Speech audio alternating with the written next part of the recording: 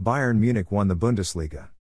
Borussia Dortmund cemented second place in the Bundesliga with a 3-1 away win at Greuther Furth.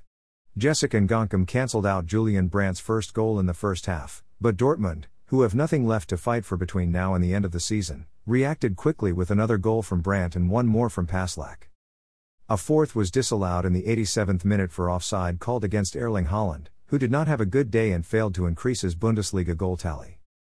With second place, Dortmund are assured of direct entry into the group stages of the Champions League next season. They only have one game left to go in a Bundesliga that has already been claimed by Bayern Munich. Adapted from Marca.